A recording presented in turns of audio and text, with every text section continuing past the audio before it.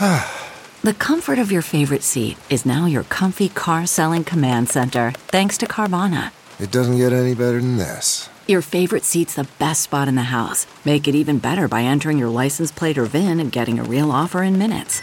There really is no place like home.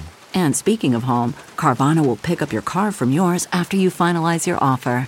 Visit Carvana.com or download the app and sell your car from your comfy place.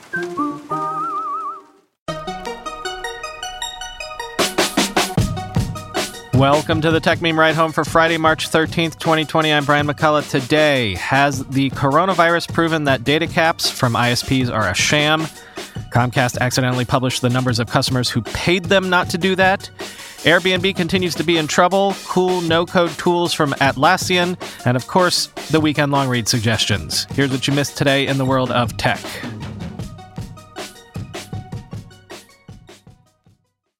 What do you think the lead stories are all about today?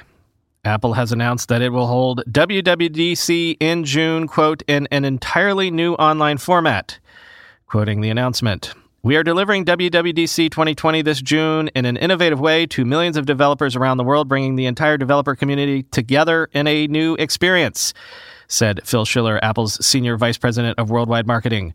"The current health situation has required that we create a new WWDC 2020 format that delivers a full program with an online keynote and sessions, offering a great learning experience for our entire developer community all around the world. We will be sharing all the details in the weeks ahead," end quote. Now that announcement, if you read it all the way through, doesn't even mention COVID-19 by name, and it kind of leaves the door open to holding some sort of event that would include some form of in-person attendance. But we shall see. And despite all of that, Mac Rumors is reporting that anonymous sources have told them that Apple is still planning to announce new MacBook Air models next week. Meanwhile, Microsoft said its Build 2020 developer conference planned for May 19th through 21st will be a digital-only event. Bloomberg is reporting that in Italy, currently subject to coronavirus-related lockdown, housebound Italian kids have been straining that country's digital networks because of all their Fortnite marathons. Quote, "We reported an increase of more than 70% of internet traffic over our landline network, with a big contribution from online gaming such as Fortnite," Telecom Italia Chief Executive Officer Luigi Gubitosi said Wednesday on a call with analysts. In the UK, a spokesman for Vodafone Group's local unit said the company has been adding to network capacity in case the government introduces stricter social distancing measures, end quote. Perhaps in anticipation of something similar in the States, AT&T has suspended all broadband data caps during the coronavirus crisis, quoting Vice. AT&T is the first major ISP to confirm that it will be suspending all broadband usage caps as millions of Americans bunker down in a bid to slow the rate of COVID-19 expansion. Consumer groups and a coalition of senators are now pressuring other ISPs to follow suit. Telecom experts told Motherboard this morning that broadband caps and overage fees don't serve any real technical purpose and are little more than a glorified price hike on uncompetitive markets. We, in turn, reached out to 10 of the nation's biggest ISPs, only one of which, Mediacom, was willing to go on the record. In the wake of that report, AT&T has confirmed to Motherboard that the company will be suspending all usage caps until further notice. Quote, "Many of our AT&T internet customers already have unlimited home internet access, and we are waiving internet data overage for the remaining customers," a company spokesperson said, end quote. As GamesNosh tweeted, "Straight up proof, it was never a capacity issue," end quote. Should be noted that Comcast says it will be offering free broadband to low-income households, as well as speed boosts through the duration of the crisis. And AT&T, Comcast, Verizon, and other ISPs are joining the FCC-orchestrated Keep Americans Connected pledge and will open Wi-Fi hotspots nationwide, not terminate service for late fees, and pursue other measures to help keep Americans connected. But from the "you had one job" department, or at least from the "we paid you to do one simple thing, you incompetence" department, Comcast accidentally published 200,000 unlisted phone numbers, along with names and addresses of customers who paid monthly fees to make their numbers unlisted. Quoting Ars Technica, Comcast charged $3.50 a month for the number privacy feature in Pennsylvania, the Pennsylvania Inquirer wrote. Customers elsewhere apparently paid more. Some Comcast users on a support forum reported having to pay $5.50 per month. In a statement to ours, Comcast said, quote, "We have corrected this issue for our identified customers, apologized to them for this error, and given them an additional $100 credit. We are working with our customers directly to address this issue and help make it right, and are taking steps to prevent this from happening again," end quote. Turns out Comcast made a similar mistake early last decade and had to pay $33 million in a 2015 settlement. But I think the real crime here is that anybody charges anything at all to make your number unlisted.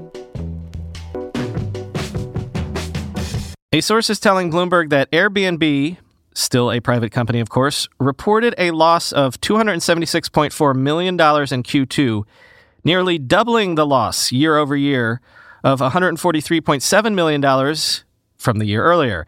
And that was before the COVID-19 crisis even hit. Revenue was up 32% to $1.1 billion. And Airbnb has some room to breathe. The company has more than $2 billion in the bank. Still, quote, "COVID-19 has hit the travel industry hard and is likely to throw a wrench in the San Francisco-based startup's growth trajectory and possibly thwart its plans for a public stock listing this year. Airbnb projected revenue to increase 25% in the first quarter of this year, according to the person who asked not to be named discussing information that's not public. That projection likely underestimated the full effect of the coronavirus on international travel," the person said. "In China, Airbnb's business has been devastated by the virus. Planned bookings for February and March were down by more than 90% from a year earlier," the person said. "The widening losses could also raise flags for investors who are scrutinizing the company ahead of a potential listing. Airbnb was profitable before interest, taxes, depreciation, and amortization in 2017 and 2018, but lost money on that basis in 2019, a person familiar with the accounts said previously. The company has been spending heavily on marketing ahead of its public debut," end quote. Back to that $2 billion in the bank, they're going to need it. I don't see there's any way that Airbnb can IPO this year, not at this point.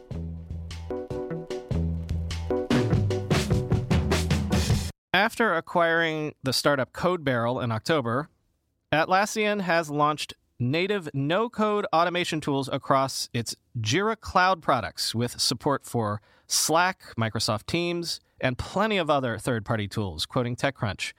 While all Jira Cloud customers, including those on free plans, will get access to these features, paying users will get access to additional features depending on their subscription level.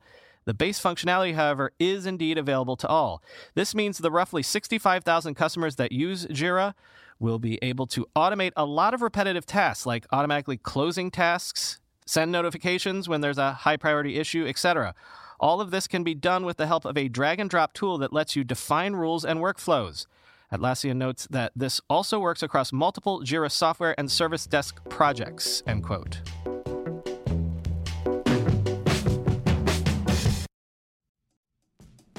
Whether you're selling a little or a lot, Shopify helps you do your thing, however you ka-ching. As you know, I still run the first company I ever founded 25 years ago entirely on Shopify these days. Shopify is the global commerce platform that helps you sell at every stage of your business, from the launch your online shop stage to the first real-life store stage, all the way to the did we just hit a million orders stage. Shopify is there to help you grow the whole way. Whether you're selling scented soap or offering outdoor outfits, Shopify helps you sell everywhere, from their all-in-one e-commerce platform to their in-person POS system, wherever and whatever you're selling. Shopify's got you covered. Shopify helps you turn browsers into buyers with the internet's best converting checkout, 36% better on average compared to other leading commerce platforms. And sell more with less effort thanks to Shopify Magic, your AI-powered all-star. What I love about Shopify is that you can take any business to the next level, even 25-year-old ones, but especially 25-day-old ones. Sign up for a $1 per month trial period at shopify.com/ride, all lowercase. Go to shopify.com/ride now to grow your business no matter what stage you're in. Shopify.com/ride. Lumen is the world's first handheld metabolic coach. It's a device that measures your metabolism through your breath. And on the app, it lets you know if you're burning fat or carbs and gives you tailored guidance to improve your nutrition, workouts, sleep, and even stress management. All you have to do is breathe into your Lumen first thing in the morning, and you'll know what's going on with your metabolism, whether you're burning mostly fats or carbs. Then, Lumen gives you a personalized nutrition plan for that day based on your measurements. You can also breathe into it before and after workouts and meals, so you know exactly what's going on in your body in real time, and Lumen will give you tips to keep you on top of your health game.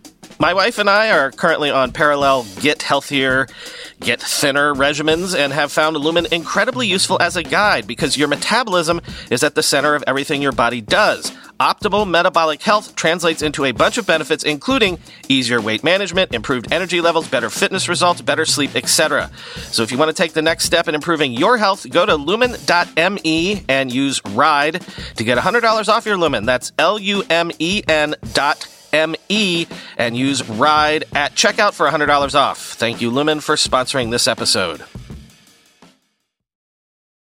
Time for the weekend long read suggestions. As Wired puts it, Gus Weiss was a shrewd intelligence insider who pulled off an audacious tech hack against the Soviets during the Cold War. Or did he?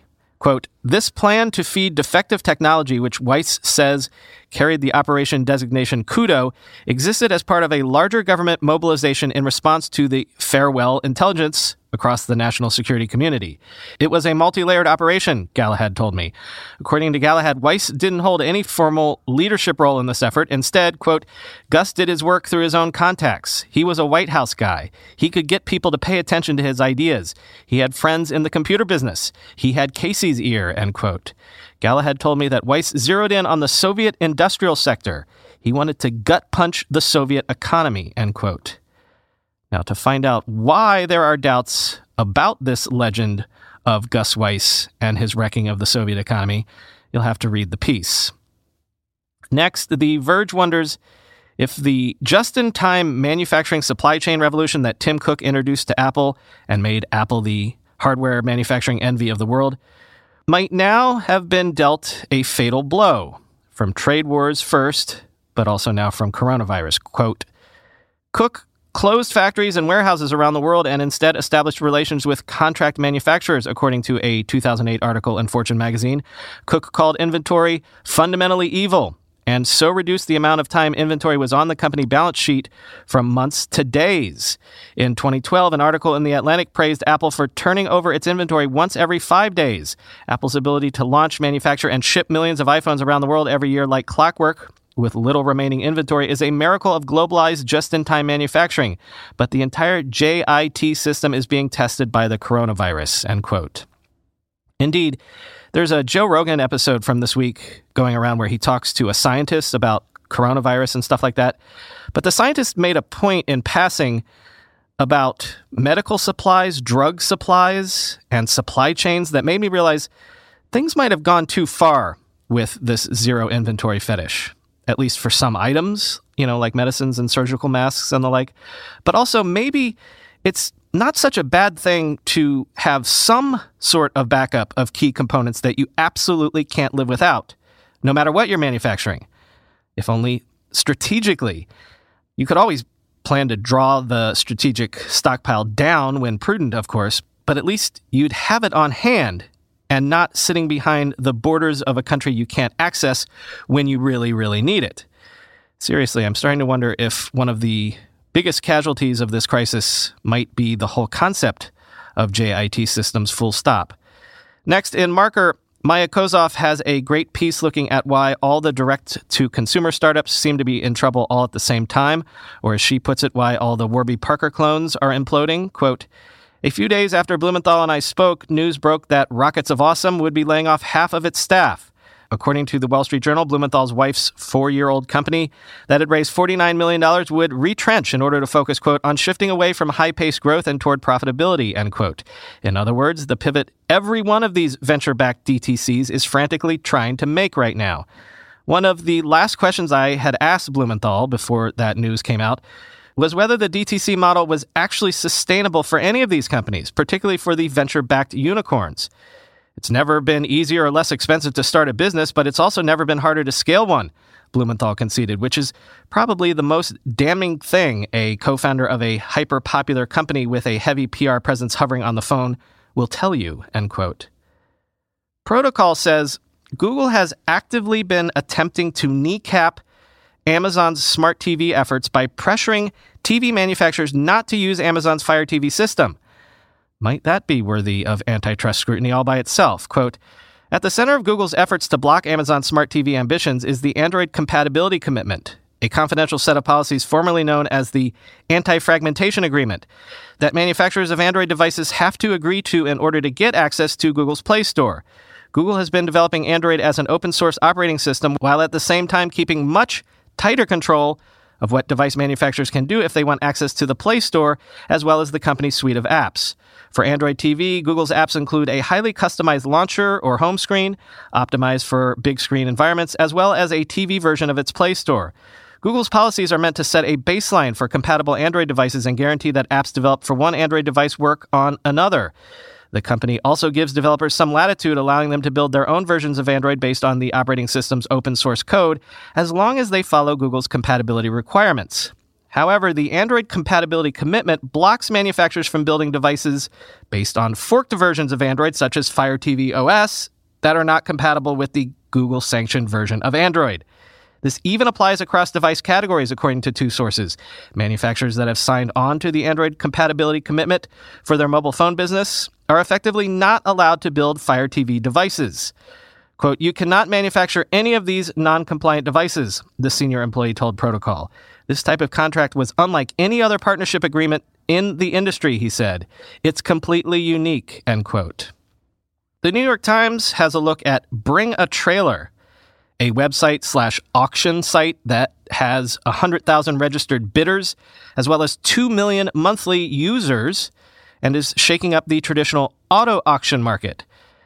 The startup story behind Bring a Trailer kind of reminds me of the Craigslist and eBay founding legends. Quote, Mr. Nonnenberg began blogging about cars that were listed for sale online in 2007, the year he turned 30.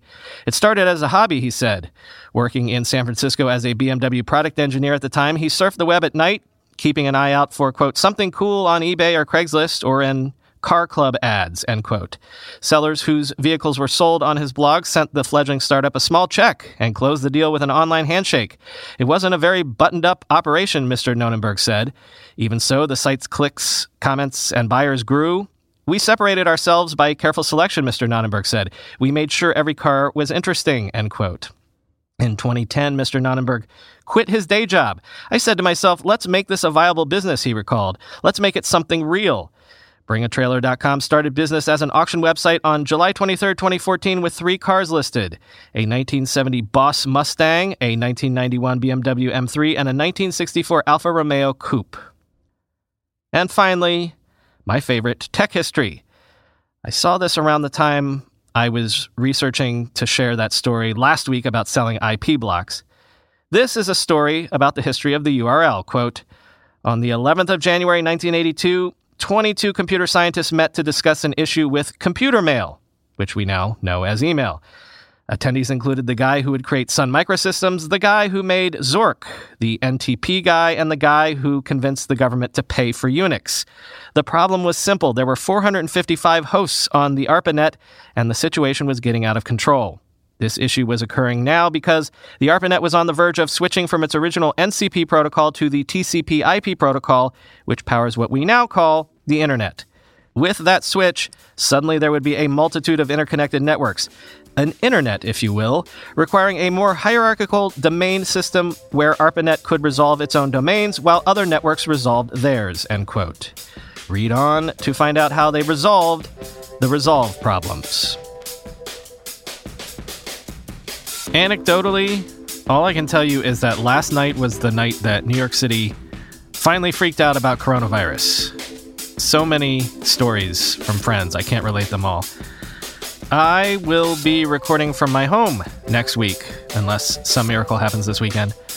I have a backup mic there, but it may be a few days before I can get a full studio quality setup. So sorry if it sounds a little different on Monday. No weekend bonus episodes this weekend, not because of coronavirus, just because that's how it shook out in the schedule. I'm going to sign off this week with my new sign-off from the other show because this weekend especially, I think I really mean it. Be well, everybody. Talk to you on Monday.